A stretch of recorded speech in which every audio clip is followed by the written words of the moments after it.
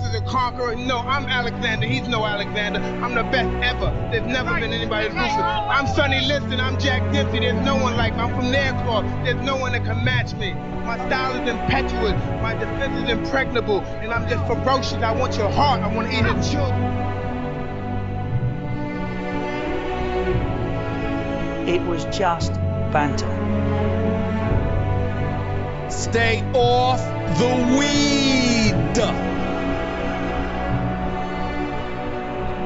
And England win on penalties. History in itself. You know, I think it's a great city. I think they got the best organization in the NBA, but they do have some big old wins. I'm here with the winner, Derek Lewis. Derek, why don't you take your pants off? Balls are fine. I understand. Corner take it quickly, Origi! Yes, relax. No one is in the fucking reserves. Listen, I ain't going to forget about this by the time we get motorway. Hello and welcome to episode 212 of the Spitballing Pod. I'm Luke Byron, joined as always by Tom Kennett, Jack Harper and Alex Jones. Bit of a mix and match week this week. We had a business meeting last week, spoke to AJ and TK on Thursday maybe, spoke to Harper at the weekend. We have neglected some of our listeners from across the pond. When we first started the podcast, it was founded on the fact that we cover sports both in England and America. So going to drifting back to that, still predominantly football. We're not trying to ditch Alex and Jack just yet, but we're going to certainly make sure we spread things out a bit more evenly. So maybe have a bit more of a mix than Spurs not winning trophies, Frank being sacked, Arsenal being 13th. So we'll mix it up a bit more. That's still our bread and butter. You can't go wrong with that. Exactly. New to the week will stay. So, big week this week. And we'll start off.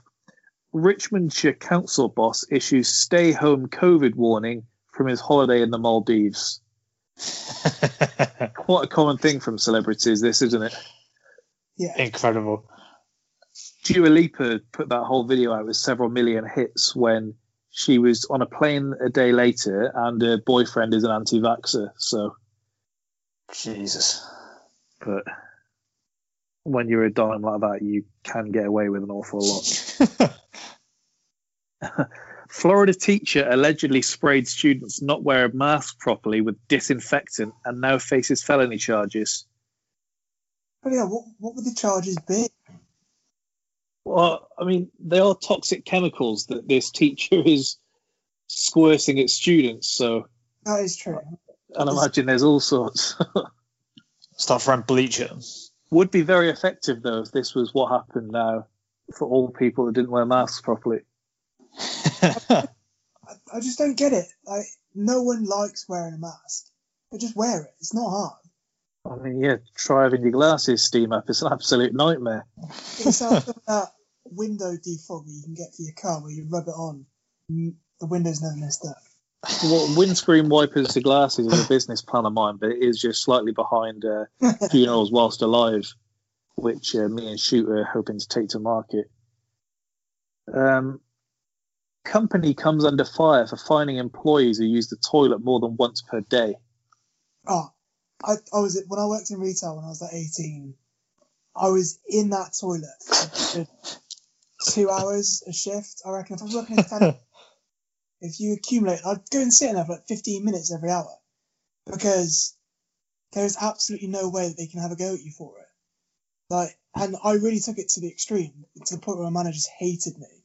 But I was like, well, it's got to go. You know what I mean? It's a break machine. I used to ring the bell about 9 o'clock on my early morning shifts at the co-op and go have a nice 15, 20-minute poo and have someone there on the till and then be nicely and refreshed. I wasn't actually going to the loo. I was just sat there on my phone. Wow. I was a trailblazer as well because no one else did it. I remember being on the till the day after the first party we had in year 12. Was it year 13? Year 13 maybe when we were older. But I remember the worst alcohol poo I've ever had. I remember thinking, if I don't get off this till now, we're going to be in trouble here. I was stood behind the till and I thought I actually can't feel my legs. I didn't know if I could move. See, I used to do it as well when I used to get customers that I'd known that I'd served them before when I worked at PC World Couriers, and I'd sold them a laptop, and I'd fleeced them on something. I'd sold them antivirus when they didn't need it or insurance when they didn't need it. I'd see them walking back through the doors a week after I served them originally. And I was like, do not want this smoke, so I'll just go and hide in the toilet. Then I'll come back out 15 minutes later, and if they were still there, I'll just go back in and hide. I think we've told this on here before, but the first time I actually met Rory was on a night out through Keenan, and the next day he was working in retail. It was in a supermarket, and he actually threw up on the till while serving someone. So good. Unbelievable. Police officer is mistaken for a stripper at illegal swingers party. Straight out of the movies. They came to break it up, and apparently the woman came on to the policeman who had to tell him, no, this is real. In Argentina, Canadian woman walked husband on a leash to get around curfew rules. You could go for a dog walk, and she thought that she could get away with that. She's a genius. I've got plenty of animal news this week, as we've got cops run for life after angry pigs enter Pakistan police station. That's a mouthful. Yeah, and there's an obvious pigs reference there. If you're going to be one of those people that tries to give it a big one when a police car drives past, but in this case, angry pigs have taken over a Pakistani police station, so be afraid. What you do then is deploy Sean. Yeah. And then we can see how many you can take. Japanese fisherman uses karate skills to fight off a bear.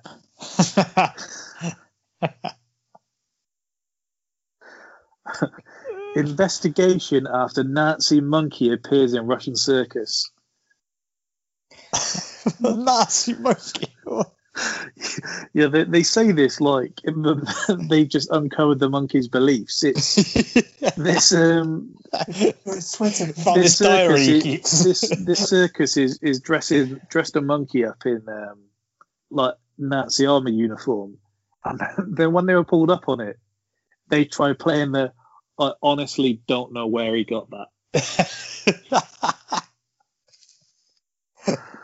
That's so on him. Look, what he wears is on him. Indian man sells military secrets in return for nudes to foreign spy agency. This is actually quite a big story, and he's just been saying like, look, I got a bit carried away. I apologise. I know I've let a lot of people down. Carried away. Tory mayoral candidate Sean Bailey says there's no reason that the homeless can't save $5,000 for a house deposit. Oh my God. What? Alex's boys. What? Getting any kind of support if you're homeless is like ridiculously hard. On my many nights where I've been absolutely steaming, I've given a homeless person like a £5, and then they've like wanted to be my best mate. And then we get talking, and it turns out like you can't write off debt if you don't have a fixed abode. So if you're like £8,000 in debt from rent arrears to be made homeless, you can't declare yourself bankrupt, which only costs 150 quid to do. But you can't declare yourself bankrupt if you don't have a home. So they're like stuck in this horrible debt-ridden life for ages. So I do query that Tory mayoral candidate's credentials. Sean Bailey. Spelled Shaun, if that gives you an indication as to the type of Sean. If a pissed up guy can find that out in about 5 minutes from talking to him, I'm sure he can. Hey. UK woman fined after a 100-mile trip to Scarborough for a burger. See, this has actually crossed my mind, but for Taco Bell, because there aren't any Taco Bells around near us. There's one outside Stamford Bridge, around the corner, and there's one in Manchester, and I think there's one in Chelmsford. I've genuinely debated some stages going on the road. You know that phase where they just released like popular films just with an all-female cast? That could be like the Harold and Kumar version. Just a woman travelling a massive trip for a burger. When you look into it, she was actually going for McDonald's, so it was just an excuse, but still awful on her part. If you're travelling that far, at least have a good alibi. Yeah, for sure. Australian man held after armed raid in search of cat. He took over a sanctuary with a gun, armed, and said, "No one's getting out of here until I find my cat." That's actually got like a feel of like a really wholesome children's movie gone wrong. Turkish man jumps into sea after refusing to pay hefty bill at restaurant and attempts to swim to nearby Greek island. See, again, when you're on a holiday and you're out with your family or something, you sat down in this lovely restaurant and you know you're going home the next day. Well, I've never had the guts to do it myself, but you could just walk out, have it all free, and then swim to a nearby Greek island. I've not got that in me, but the person we should have had on here is Sean, who does have form for doing a runner from a restaurant and says, well, everyone else was doing it, so all right, that makes it okay then. He was in a tricky spot, I'll say that. Then he claimed there was some dodgy dealings going on in the restaurant, so that excused it, as if the two wrongs made it right. And especially if there's dodgy deals going down, you're probably less likely to do a runner because I'm coughing up. Yeah. McDonald's customer livid as driver eats her order outside her home before asking if she wanted the gherkin. What? Is this crude? Yeah. No, this is she caught a Deliveroo driver tucking into a McDonald's and then she confronted him and he said, "Do you want the gherkin?" Because he hadn't eaten it. Yeah, I'll be more alarmed the fact that he hasn't eaten the gherkin because the gherkin's the best bit of the burger. Yeah, not the best bit, but they are great. Although people who offer you theirs and then you turn it down, I thought you liked it. I do. I just don't want your gherkin out of your hands from the middle of your burger.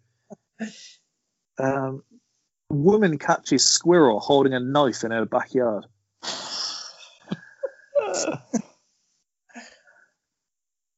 Naked man electrocuted during fight on subway tracks.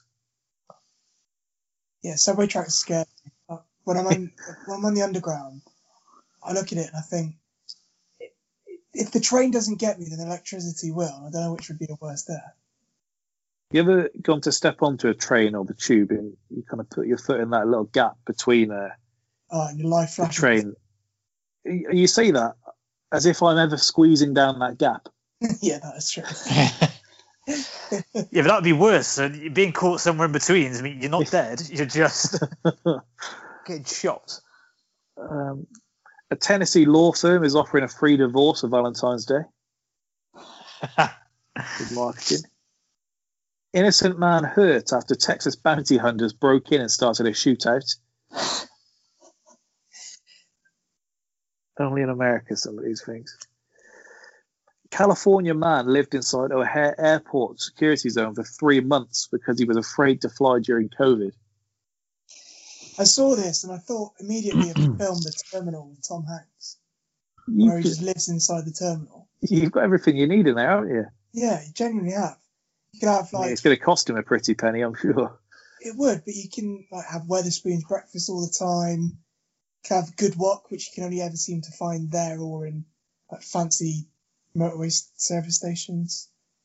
Be a good little niche if you can get in there and then be like a homeless person in the airport where there really shouldn't be any competition.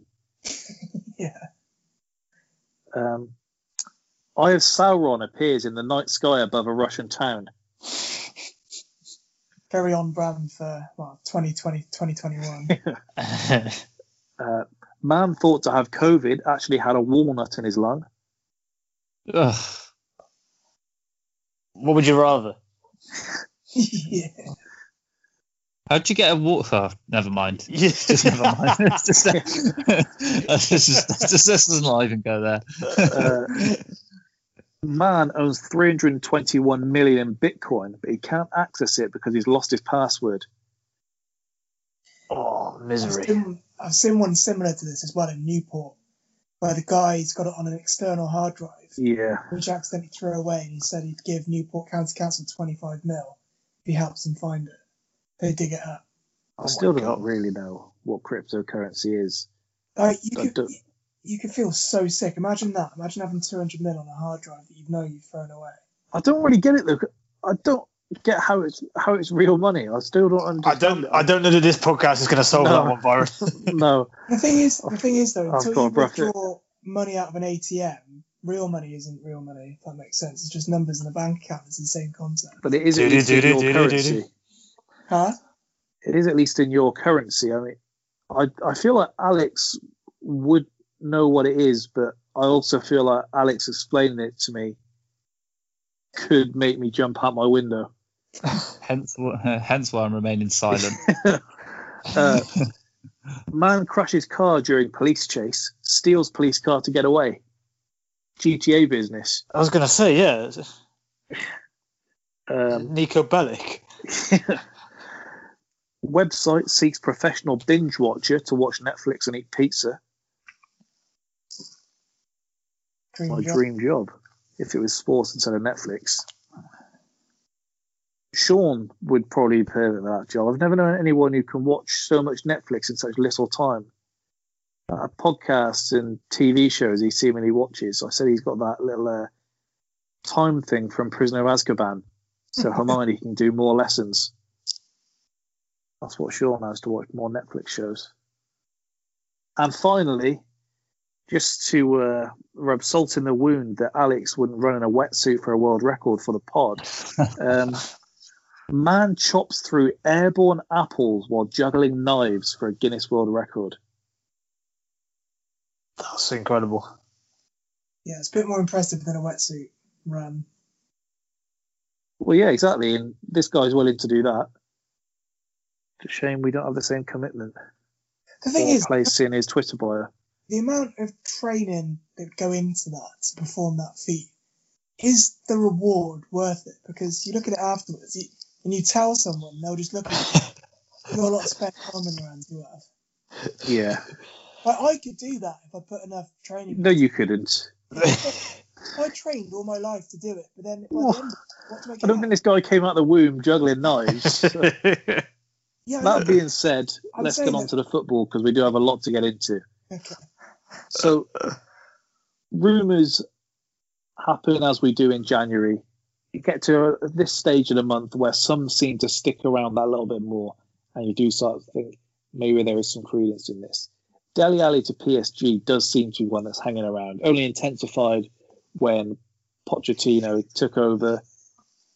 Seemed to be narrowed down between Christian Eriksen and Dele Alli. Christian Eriksen seems to be getting closer to Spurs, whereas Dele Alli seems to be getting closer to PSG. Odd moves all around, but the question here, would it be a more damning indictment on Jose or Ligue 1 if Dele Alli was to just ball out in Paris with PSG?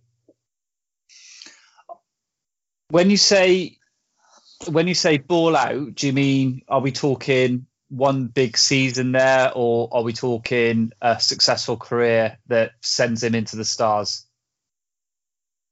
Is he better than he's ever been before?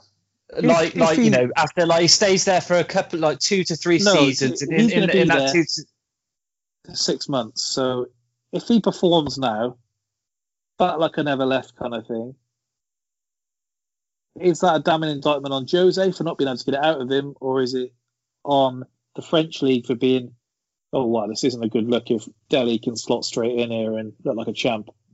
Right. So for me, if he goes there and has a really absolutely stunning 6 months, I don't think it's a bad reflection on Mourinho, purely because one, he's left a squad in which he's not working at the moment. For whatever reason it is, the environment, his relationship with the manager, his relationship with the team, his ambition there, whether it's just gone a bit stale for him, he's struggling to drive himself to just push that little bit further to get back into the squad.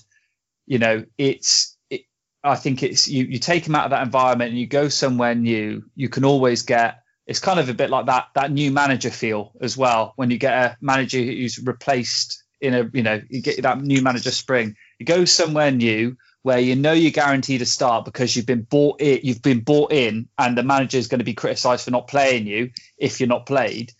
I think, and you know, it is a weaker league. Nobody can dispute that. But I think the main thing is that we know he's a good player. We know he can play to the top level in the Premier League. We've seen it. I think we can all agree that right now it's an attitude problem, just a mental development problem rather than an ability. So if he goes anywhere, if he could go to Spain, he could end up in Spain in this window for some random reason, or Italy, and go into any of the big sides. And if he performed well over 6 months, I wouldn't be surprised. Just for whatever reason, right now he's not working at Spurs. So you think it would be a worse look for the French league than it would for Jose? I think it would be pretty neutral in the respect of it's a representation of neither parties could make the situation work at the time. You need to pick a side here, Alex. No, because I don't think because Mourinho's, because you can't turn around and say Mourinho, right? You can't turn around in this situation and go, right, Mourinho's made the wrong tactical decision not to play him, because the times that he has played him, he hasn't exactly stood out. And in all fairness, as we know, as we know, Dele Alli is not really a creative player. He's not. Excuse me. He's not. He's not a creative. He flatters to deceive. He's good at getting you. He's good at getting you a good amount of goals in the position that he tends to play. But I don't think his creativity, or his creativity certainly has not been there for the past 2 seasons. No, if it is there, it's good. But as a player, I mean, TK. To give you an example. So obviously we drew 1-1 with Fulham. When it was last week. Was it last week? Yeah, it was last week. Yeah, Wednesday last week, right? You looked at the situation that we found ourselves in towards when Fulham got 1 goal back. We really, really lacked any creativity through the middle. That pinpoint pass to sort of that focal point to break them wide open, because Fulham just got players behind the ball. We were stuck to just whipping it in from out wide, which can work, but also it's not. We didn't have any answers for him. In that situation, I would rather have Christian Eriksen than Dele Alli. So I can kind of see where this Eriksen talks come from, because he does offer you that element of creativity. You're veering away from the question. That's not the question. No, I know, but I'm saying right now, I don't think, even if Dele Alli started performing, I think he's like a bit better. I still don't think he gets back into the squad right now, because he's not what we need to take the squad forward, if that makes sense. But as you sort of said, look, it's not. I don't think it's damning for Mourinho if he goes and performs at PSG, and I don't think it's terribly damning on Dele Alli if he goes to PSG and performs either, because I think it's just a mutual. It's not working right now. I mean, it was meant to be a tough answer. That's why we picked the question. TK, can you give us an answer to this one? I can try. I would say if he goes in there and plays at a level we've not seen from him yet, it probably doesn't look good for the French league. If he goes back and hits levels of, I was about to say a couple of years, we're going back further than a couple of years ago now, aren't we, really, with him? 4 or 5 years ago. If he gets to that sort of level again, I think you can probably look at Jose. I think you can probably say, well, why weren't you able to get this out of him?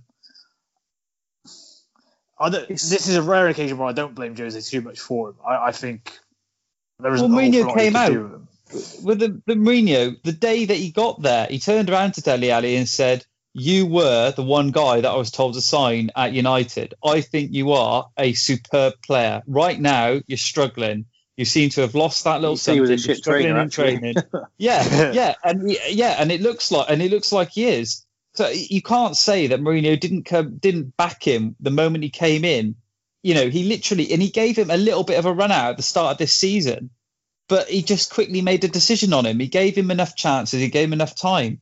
And even still, you know, he's not exactly been cut out from the fold like an Ozil, for Christ's sake. He's still, you know, he's still been given the odd little chance here and there in the Europa League and in the League Cups and stuff like that. I wouldn't say Mourinho's been that ruthless. If we look at the French league, so there's more money in the Premier League. We know that the depth is greater, but we shouldn't, and I don't think anyone has been here, be too disrespectful of the French league, because I mean it's been the main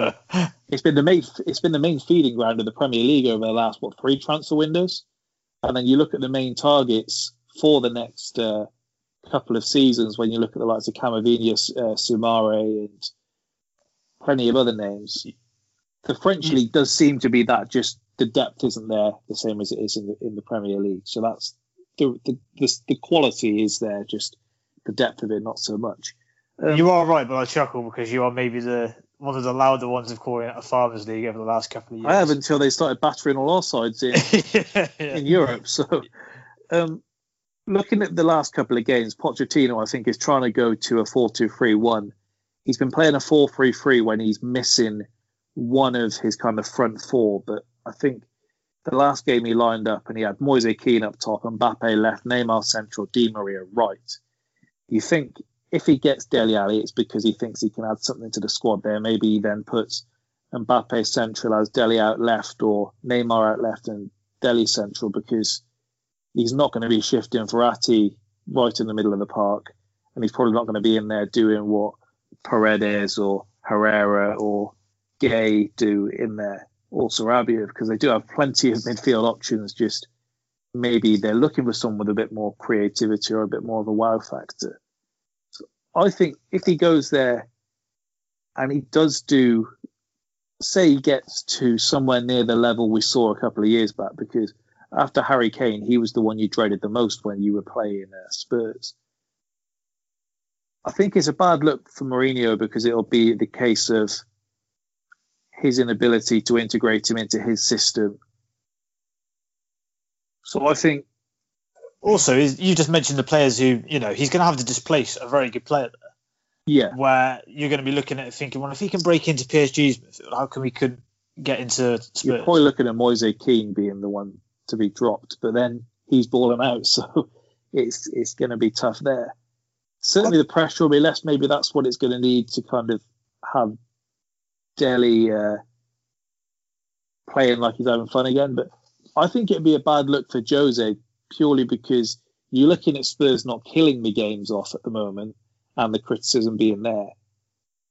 And so maybe you think if you can have an extra bit of an attacking talent that you can get playing well, then that'll be the thing, because certainly the way Jose has spoken about him, and I don't think he should baby him, it's certainly not encouraging him to go out there and play with freedom. Jack, what do you think? Would it be a worse look for PSG in the French league, or would it be a worse look for Jose?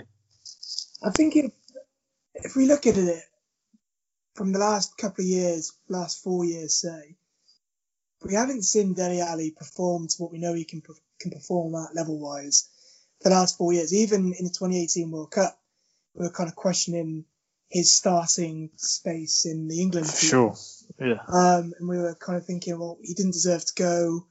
Did Grealish, to Maddison back then.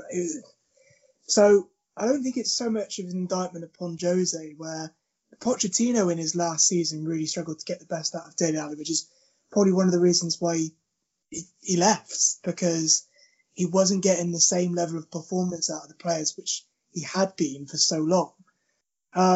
Whereas if you go to Ligue 1, I mean, if you look at the two different playing styles as well, between Jose playing rearguard action against pretty much the whole league in the Premier League, where he gives up possession and relies on the pace of Son and the link up with Kane, Whereas you go to PSG in Ligue 1, where PSG are expected to win every single game quite comfortably until they play the top 4, and then even then they're still expected to win.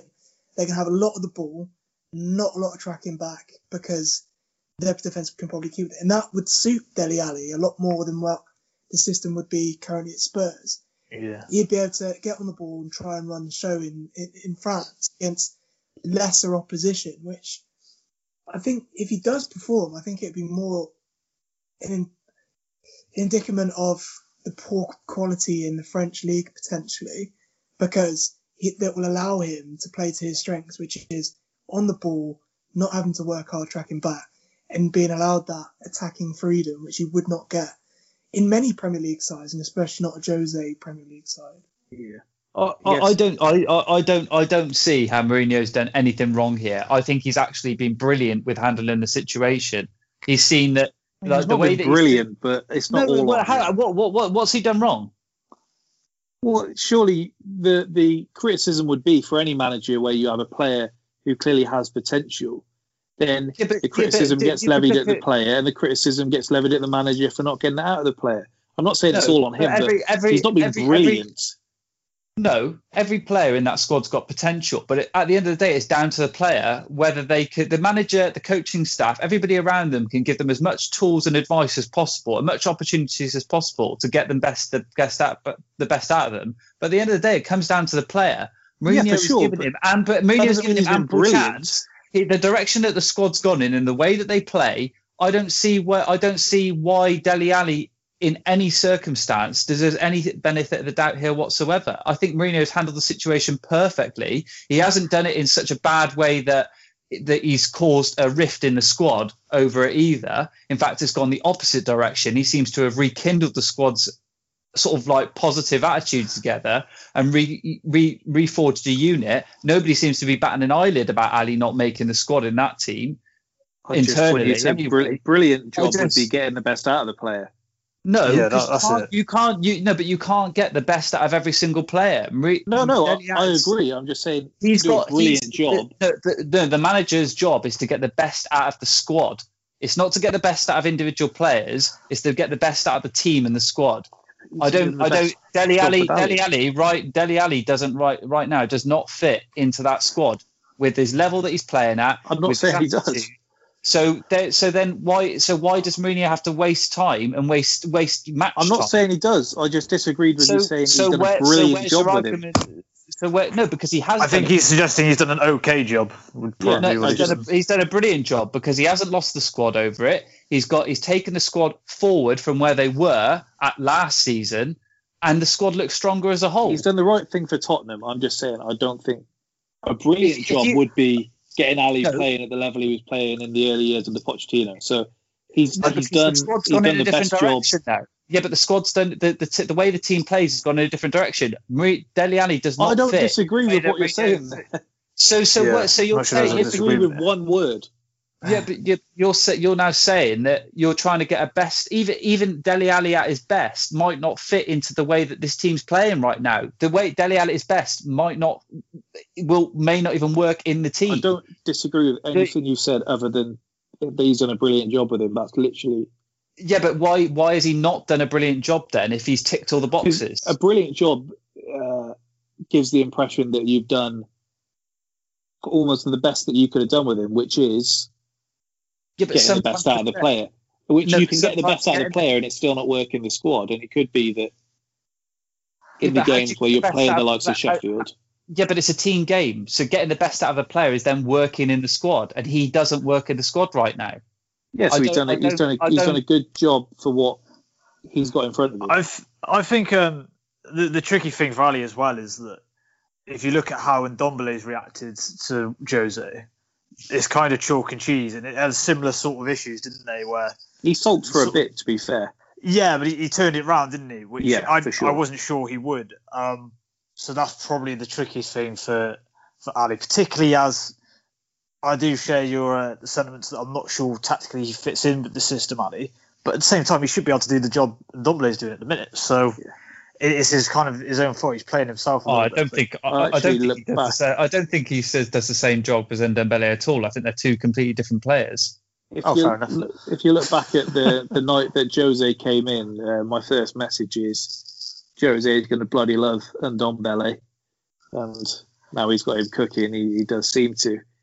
I guess a loan in this situation benefits all parties. Jose won't have to put up with him, get his wages off the books, and Levy will hope that he increases his value, which is at an all-time low since he's come to Tottenham. So best for all parties. Just not sure Eriksen is the right person to put in that gap, but we'll talk about that when it happens, because we do still have one more thing to talk about before we switch over to UFC. And that is, we had a not-so-super Sunday yesterday. Spurs-Sheffield was what it was. And then Liverpool United, they gas it up every time. I can't remember the last time there was a good game between these two. You put Liverpool-Tottenham in, you're going to have a good game. You put United against City, then you're going to have a decent enough game. You put United-Liverpool in, it's a rough watch. But the big question here, two teams at the top of the table, was this a more valuable point for Liverpool United? And if we go to you first, TK, being a Liverpool fan, how did you walk away from the game feeling? I think it's probably a reflection of the game that I think is probably a better point for us, which if you'd said pre-game, I would have said not a chance, even with the centre-back situation being what it is. I thought we would have played a little bit better than we did. And I thought they had the two really good chances of the game, which they must look back on and think we're not going to get a better opportunity to beat them than that. So for that reason, I do think it's a slightly better point for Liverpool in a situation where neither will be too unhappy, but both will probably be frustrated as well. Yeah. I actually think it was a better point for United, or certainly a more valuable point there. I think it adds confidence as much as they'll be kicking themselves for not winning, obviously. But it does add a bit more credence to them maybe internally to the title challenger shouts, which everyone says until a rival fan repeats it back to them, and then they backtrack quicker than anything you've ever seen in your life. The thing that really tipped it for me was I thought Ollie seemed a bit more in control through the game and afterwards. And I didn't really like Klopp's comments after, where he said they were difficult to break down, which we obviously saw. And he said, great players that are only willing to defend are a worse nightmare to play against. But that doesn't really stack up when you look at the Newcastle and West Brom games. So I don't think it also reflected the game either, to be honest. It looks like maybe, and I've said this before, when you play Football Manager, and this is a game, obviously, they're only going to let you have success with a certain way for so long, because the game is obviously going to work you out. And Klopp just looks a bit bereft of ideas, and then he looks almost like he's looking for other teams, not as simple as this, to just come and play against them, which United were never going to do. We saw with the team selection, and I thought maybe there was a better way to talk about it than to kind of come out and express your frustration there, which we've criticised him for before, maybe. But there we go. Yeah. Jack, what do you think? I feel like Klopp's kind of built this pedestal that the Liverpool's way is the only way, and if you don't come and play the same way Liverpool do, and you do sit back and try and defend, he takes it almost personally. Which, exactly that, it's never going to happen. You're not going to get people playing gung-ho. It's just funny because they praised Norwich for doing it weirdly 2 seasons ago against Liverpool. Yeah, I know. And then teams will come and do that, like Leeds, and they'll get beat. And he'll have a smile on his face because Liverpool have won. And then they'll drop points, and then he'll be unhappy and then blame it on the other team's style of play. I think that's fair to be fair. I think we're kind of joining the dots there for ourselves here, aren't we? He's really happy when we win, and he's not when we don't. This is the point I'm making. It's kind of like, well, you're going to be upset when you've dropped points. It's not because the other teams played the way they have. You haven't broken them down.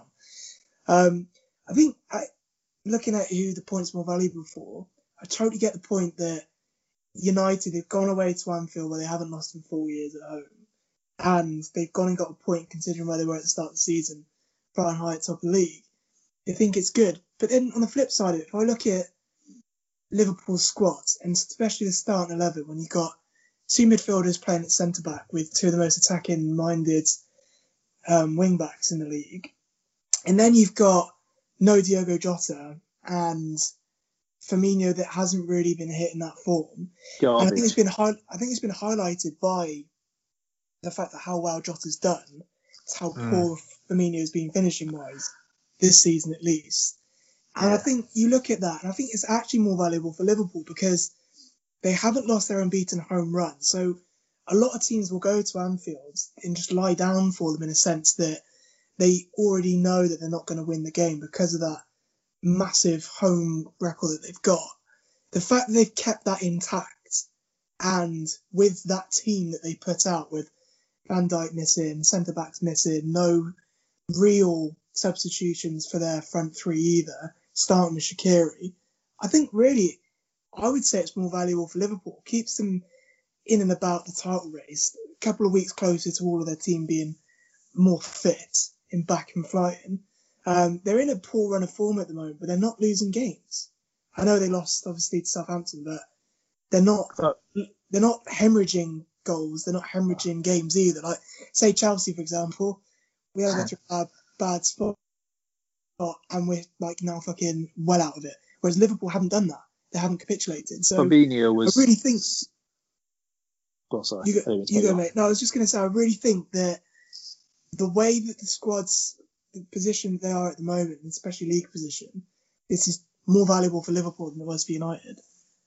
Fabinho was sensational yesterday. I think maybe the best all-round player in the league. In that, I mean, as great as De Bruyne is, you're not putting him at centre back, and going forward, Fabinho is almost just as good as his kind of counterparts in that end of midfield.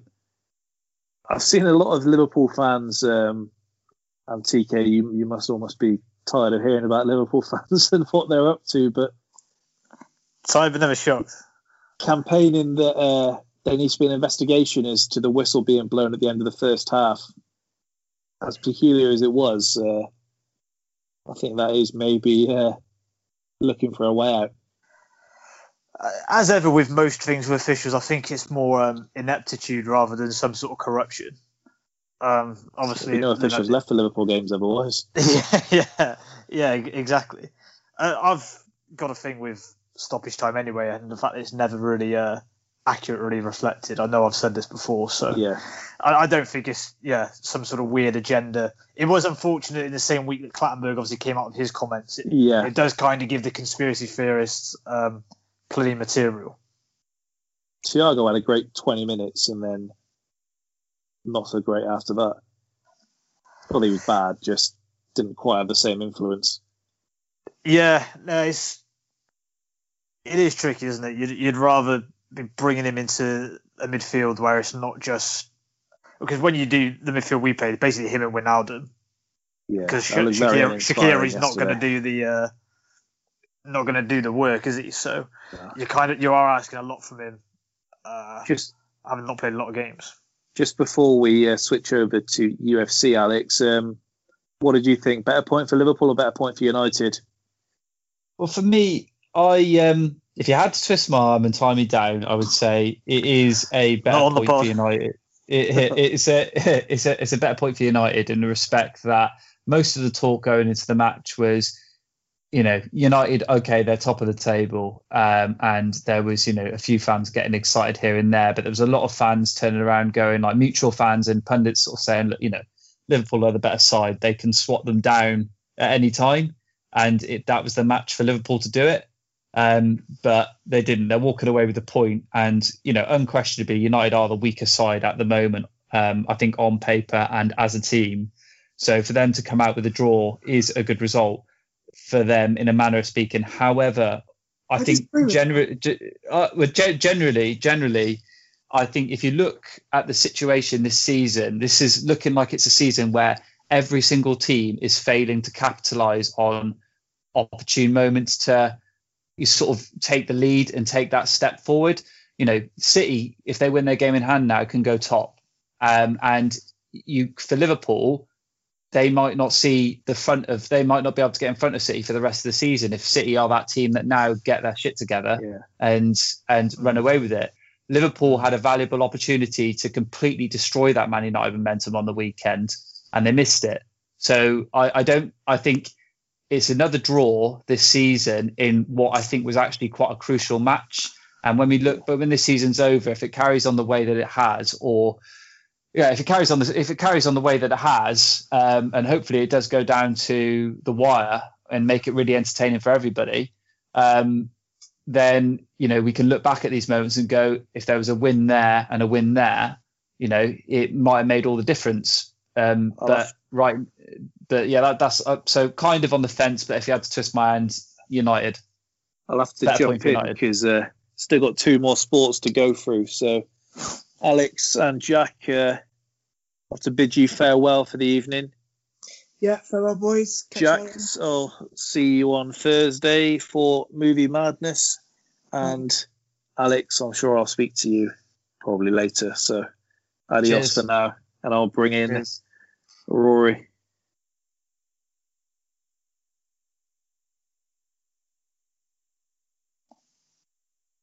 There we go. There he is, coming in now. Like clockwork. We are recording, Rory, so watch what you say here. No, that's fine. I can hear you loud and clear. Am I coming through all right? We would have had you in a bit sooner, but you know what those boys are like when it comes when they get on a roll. Yeah, Alex and Jack in particular. Wow. I hear Jack was late to the party to start with, so he was. Said the better on that front, I suppose. Yeah, I mean, usually we would do a bit more football, but in a weekend that we've just had, we're not even talking about NFL this weekend, so that shows just how much there is. UFC, we've brought you in to talk specifically about that. We've got 3 key points to go through. Max Holloway stays blessed, Khabib's lack of decision, and Conor's comeback, which I've used in about 9 episode titles since we started the pod. Because I like a bit of alliteration, and you got to have McGregor's name in there to get those clicks. So. And he's had a lot of comebacks. Exactly. If we start with Max Holloway then, so the scorecards had the ex-champion beating Calvin Kattar 50-43, 50-43 and 50-42. Only the second 50-42 scorecard in UFC history. It was the first. I did have the name. It was Rich Franklin. 445 significant strikes set a new UFC record, smashing the old mark of 290. And he also set a record for significant strikes thrown with 744. The previous record was 515. Landed 439 distance strikes. The previous record was 281. And he landed 274 head strikes, and the previous record was 244. So, record-breaking night for the Blessed Express.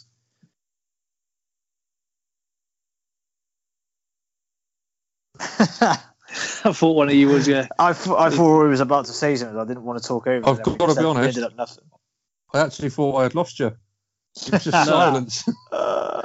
No, so Holloway did his thing. You can jump in. I'm happy to go second if you want to follow.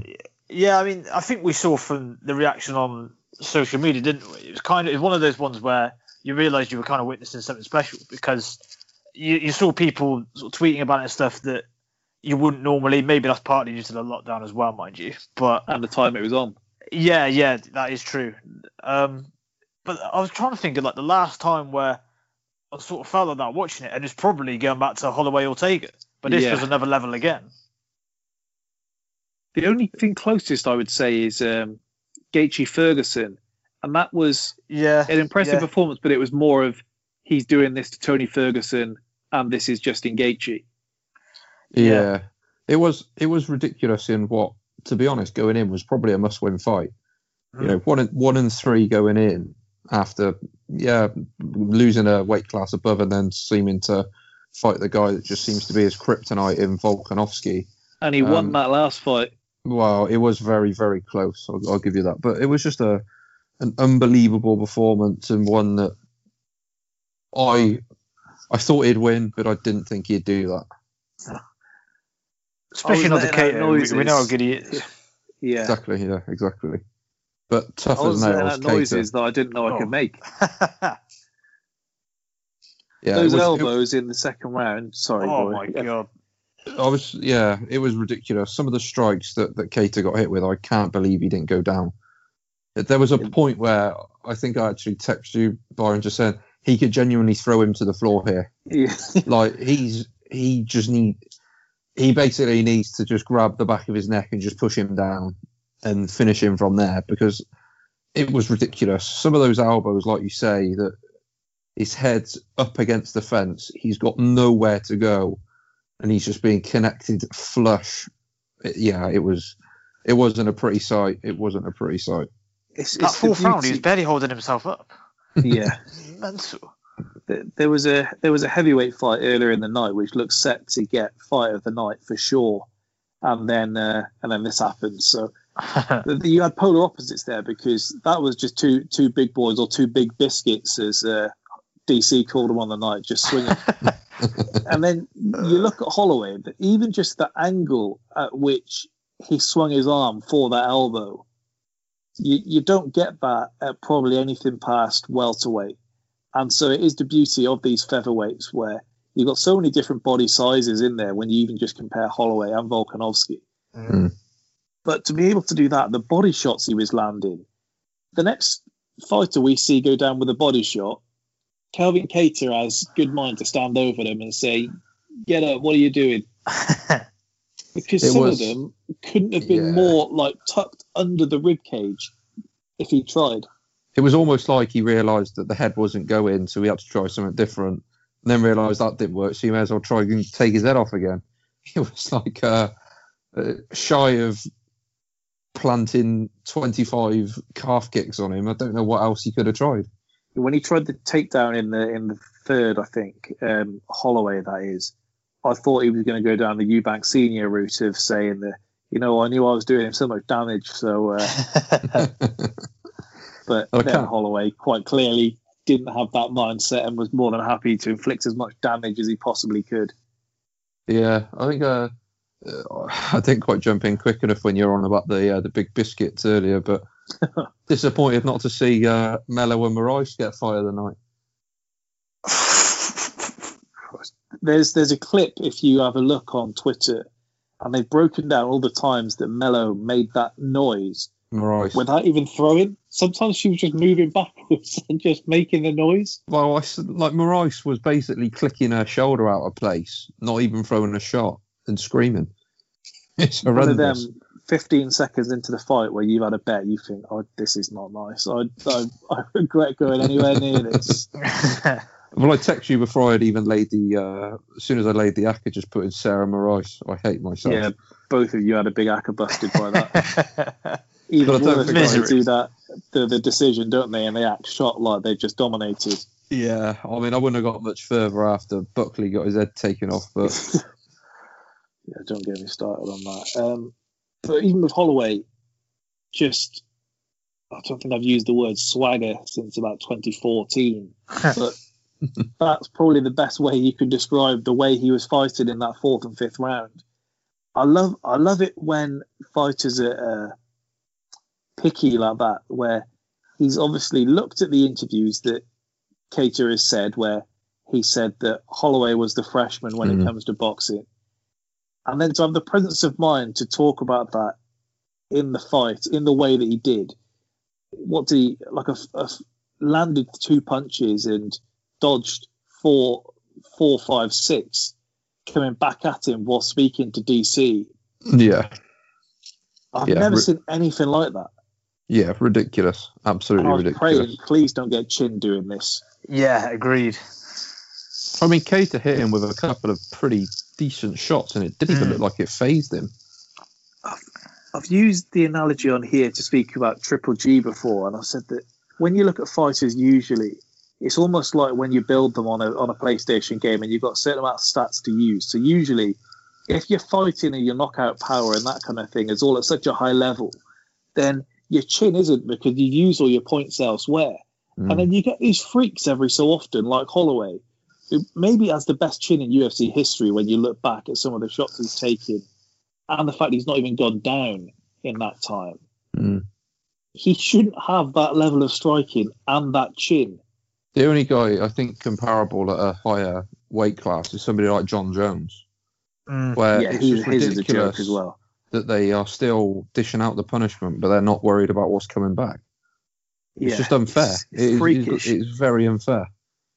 But I mean, is it just that, you know, some of these guys that get a bit chinny later on in their careers because they've taken so many knocks early on, but these better guys just seem to get the job done? But that just is not applicable to Max Holloway.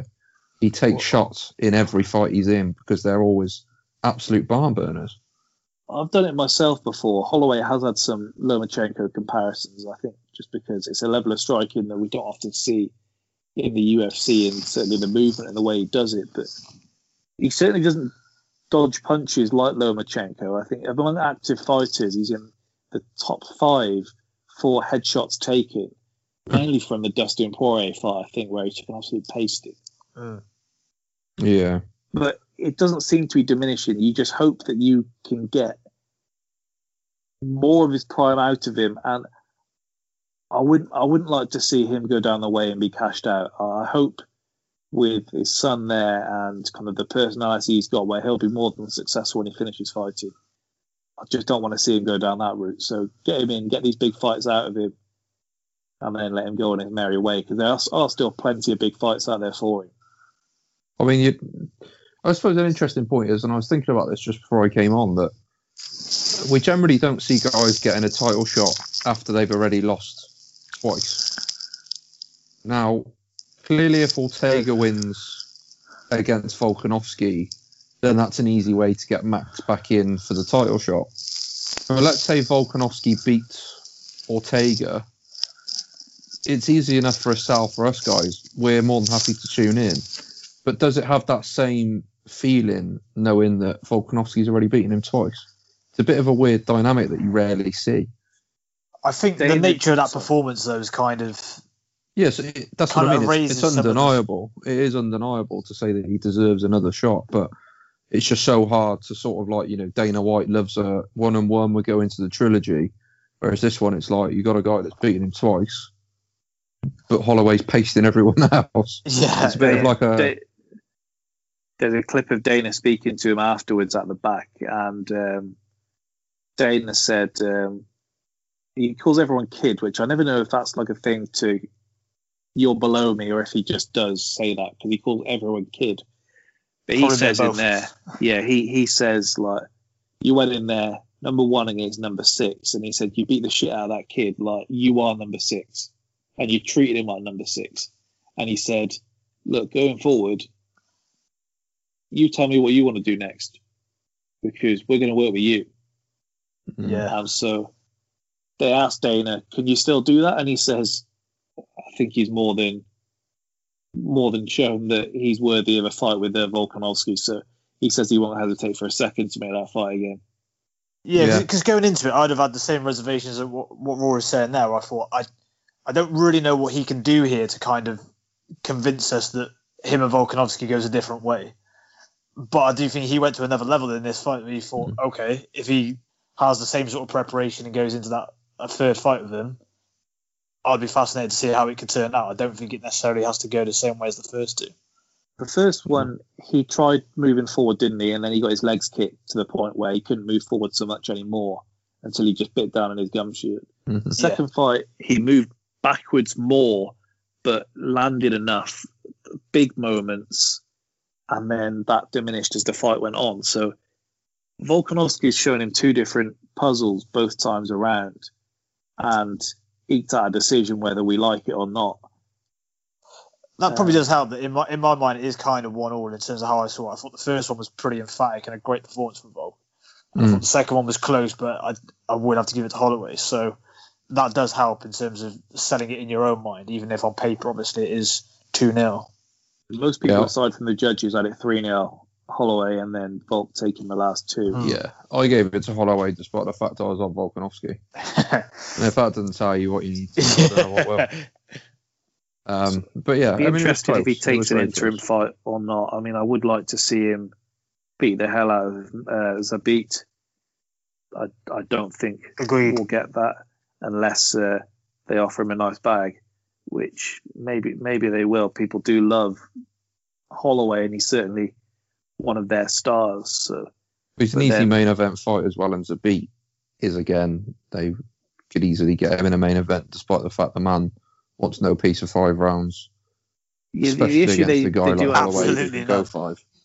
The issue they have with Zabit, and the reason I think that won't happen is Yair Rodriguez is suspended by USADA, so he's not going to be back for at least a year, and they're talking about upping that to 2 years.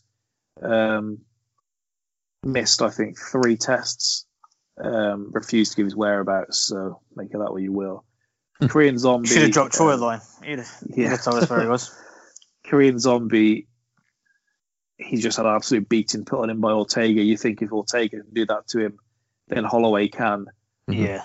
But I would like to see him against the beat. But then you look down, Calvin Kattar's number 6, Josh Emmett's number 7, Jeremy Stevens is number 8, Arnold Allen is number 9.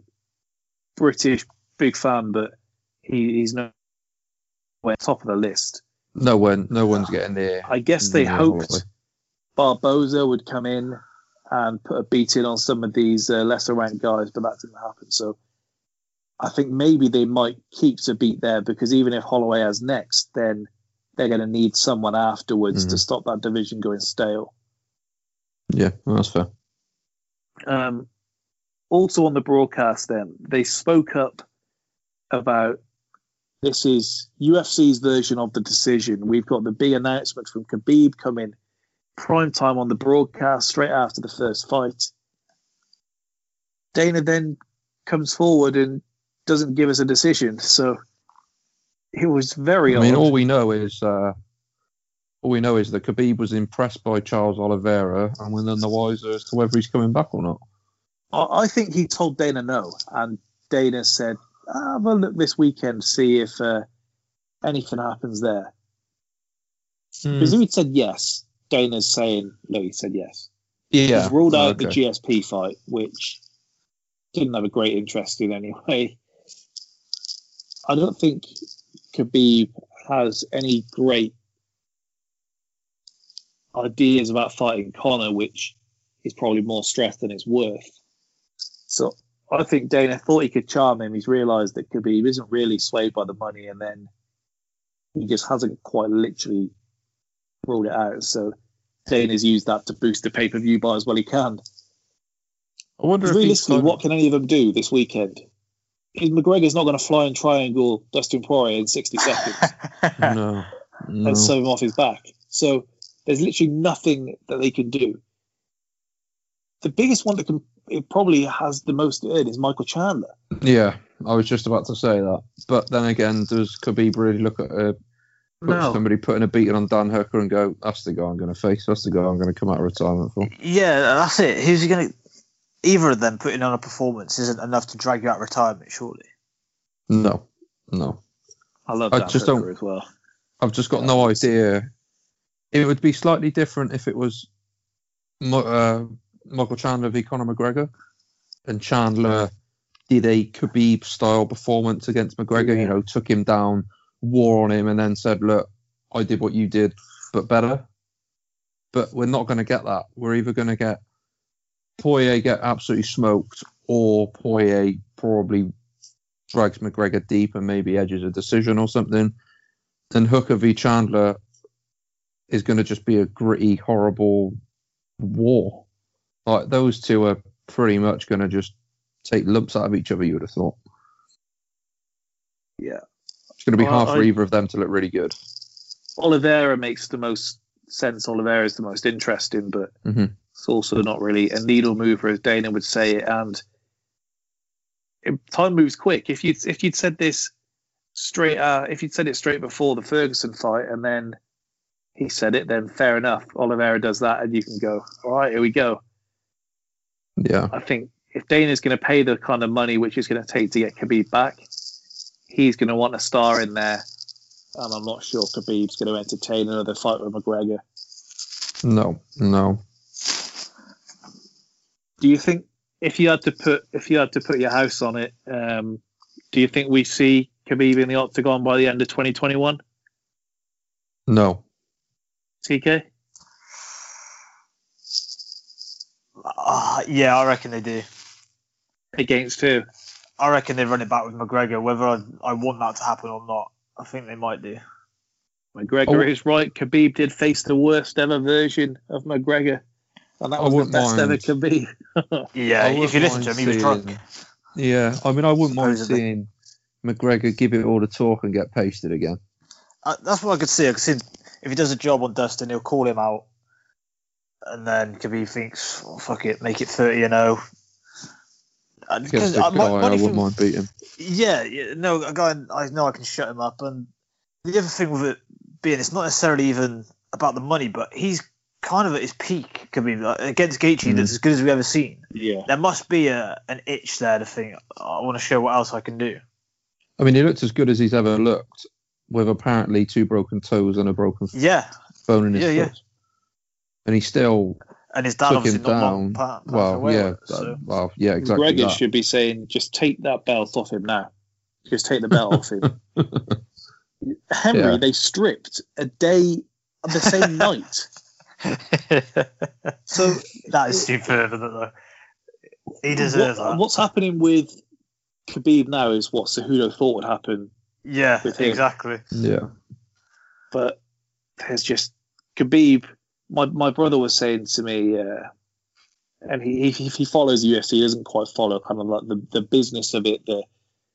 We just chat about. He watches all the events, and he was saying to me, why is Khabib on at our time when he's on pay-per-view, but McGregor's on American time, which we've got this weekend?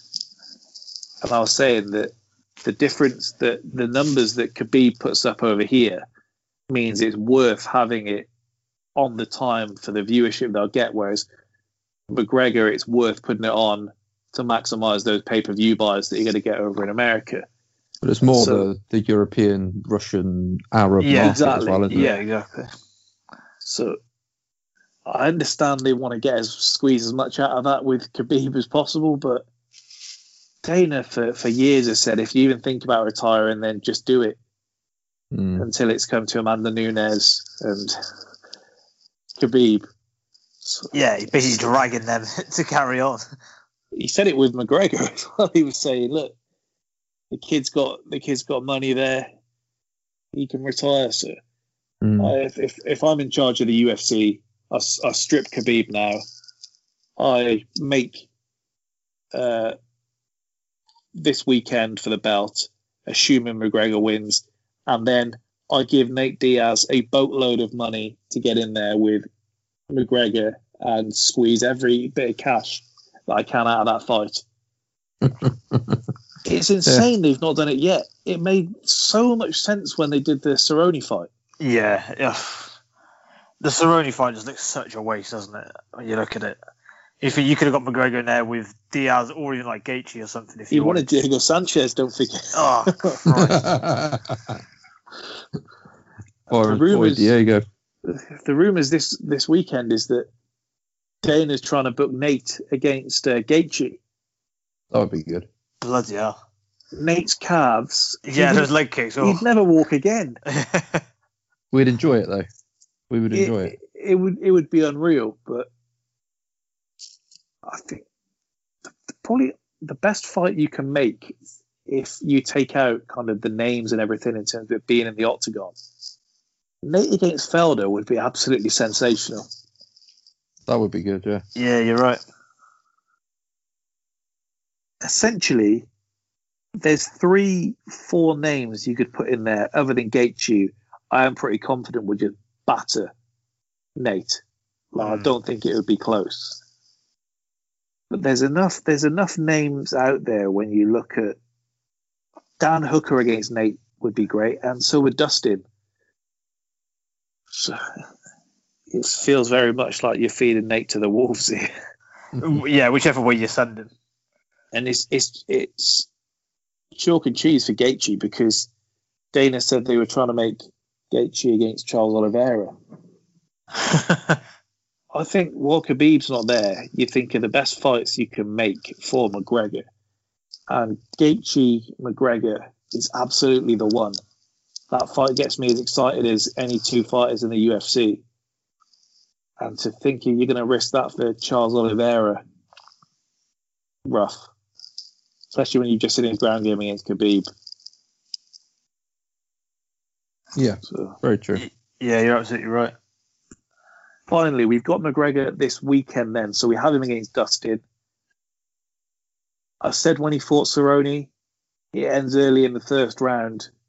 Confident with that, and it did play out that way. I'm going to say this time, inside 2 rounds, this fight. I don't think it's going to look close at all.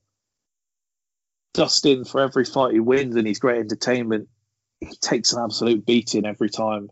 He took a beating against Dan Hooker, got through it. He took a beating against Gaethje, got through it. That's just his way of fighting. He took a beating against Eddie Alvarez the first time. I don't see him in the face. Yeah, I don't see how he stands up to what he's going to be hit with by McGregor with the precision he's going to be hit with. So I don't think it ends well for a great guy like Dustin. No, I think he'd be knocked out early. It actually wouldn't surprise me to see him get knocked out in about 4 minutes. Pretty, to be the first fight, he said, didn't he? Well, it's twice as long as the first fight. I think the first fight was about 145, wasn't it? So I could just see Dustin just getting lined up and hit with one. And McGregor's, for everything that people say about him, he is a lethal finisher. Yeah. You very rarely see him let somebody off the hook. When they're hurt, they stay hurt and they go out. It's very, very rare that we see a guy take punishment and then come back. I mean, really, the only people we've really seen keep getting back up is Nate. Other than that, Alvarez got back up, but he was getting pasted the whole fight. Cerrone finished him as soon as he had him hurt. And you look further back, people like Brandao, Seaver, Mendez. Once he had him hurt the first time, they didn't come back. Seaver. TK, just before we get onto the NBA to close us out, what do you reckon? Yeah, I think Rory pretty much summed up where I was going with it. I'll probably go even more emphatic. I do think pretty much similar sort of time to the first one. Obviously, they're both better than they were. Poirier's come on, obviously leaps and bounds and that's, but I just think McGregor's going to be too quick, too sharp. He lands. I have tended to underrate Poirier over the years as well, which is unfair on my part, but I always think with where you got to have something, you got to be a 9 or a 10 out of 10 on something. I feel like Poirier's just very good at everything, but isn't going to, go and do what Khabib can do or something like that. Mm-hmm. Yeah. So I think when you have that with McGregor, you're tailor-made for him. I said to Jack Evans when we were chatting about McGregor this weekend, and I said that every interesting fight for McGregor in this division, you still say, if they get to round 3, and very few do. So yeah. That's a long time to be with him opposite you. Because Gaethje gets interesting after 3 rounds, but he gets hit. It's like Ferguson the exact same. So yeah, exactly. Very rough. Rory, pleasure to have you join us. Of course, me and Tika got a bit of basketball before we call it a day. A quick one on the basketball. Paddy Power offered me a go on the beat the drop this week. I got through the first game and then I've gone for the Knicks and the Magic to be high scoring. I think it ended about 22-27 or something like that. I think they were both in the 80s or 90s, which is just horrific scoring for any NBA team. The Knicks did 91-84. Yeah, that's right. I knew it was low anyway. But first quarter was 1913 and the third quarter was 1916. I would be annoyed if I was watching a secondary school game and they weren't scoring 19 points a quarter. But rough. All right, I'll speak to you guys soon. Enjoy. Adios. Cheers, mate. CK, just before we go, more big news this week. James Harden finally gets his wish, pushes through a trade to the Brooklyn Nets. Probably would have been an easier discussion if we did this straight after, because he did deliver 32 points and a triple-double in his Nets debut. KD then scores a season-high 42 points in his first game back with Harden. And the Nets showed just how good their potential is in 122-115 victory over the Magic. What are your thoughts on the James Harden trade? It's something that's a crazy big story that kind of came as quickly as it went, didn't it? It seems to just be someone broke, he's going to the Nets. Next thing you know, he's there. Bearing in mind how long these things normally linger. The Sixers thought they'd agreed a deal. Ben Simmons had been told, get ready, you're being traded. You're off to Houston. Yeah. Yeah. It's great fun, isn't it? Apart from anything. I know there's been a lot of debate as to how it's going to work or whatever. It's classic NBA. It really is, in terms of just driving a story and throwing all these characters together. It could end in a championship or it could end in a total disaster. I mean, when you go back to AD last summer and kind of forcing his way out of New Orleans, it is sending a message to every disgruntled superstar in the NBA that you do hold the power here. Harden chunked up as much as he possibly wanted to, skipped the entire preseason. I mean, it's another level of unprofessionalism, isn't it? Really, I mean, yeah, we had straight back in. At the top of this, we had a thing about Dele Alli. I mean, Harden's made Ali look like the thing is, though, a workhorse. Dele Alli doesn't do that and then come back in and score 42 points or score a hat trick after being unprofessional. Right. Because Harden does play more minutes than almost anyone else in the NBA. As to whether this is going to work, I do agree with Chuck that I think made the point. And I think the way that Kyrie's been acting forced the Nets' hand, where they are like, look, we need an insurance policy here. We've got a short window with KD, and we need to max it out, which is what every superstar asks for in the NBA. Do you see it working?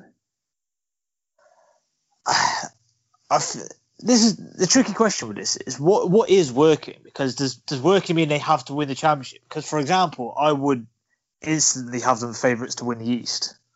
So does that count as it's worked? Because I don't know whether they can overcome the Lakers, but I do think they've got to be the favourites to win the East. I guess just are they going to be a functional team? Because we said, didn't we, that you can put Messi, Ronaldo, Neymar in a front three, and it may not work as smoothly as, well, you're about to say Liverpool front three, but we haven't scored it. Yeah, what I was going to once did in normal times. So it is about everyone knows their role, and Shannon Sharp worded it better than I possibly ever could. But for Kyrie, that didn't like being number two to LeBron, I don't know if maybe because it's your mate, you don't like being like that. But I would think LeBron is kind of LeBron, so maybe you should be able to accept being number two better than someone that you really do think you're on the same level as.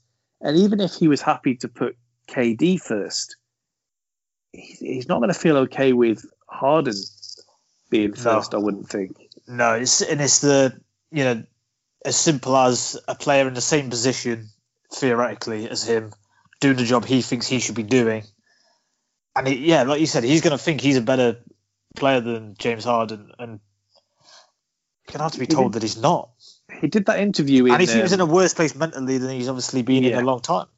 He did that interview in pre-season, didn't he, where he said something along the lines of, we know that when we have like a game-winning shot, we'll be more than happy with the ball being in my hands or the ball being in KD's hands, which I do actually agree.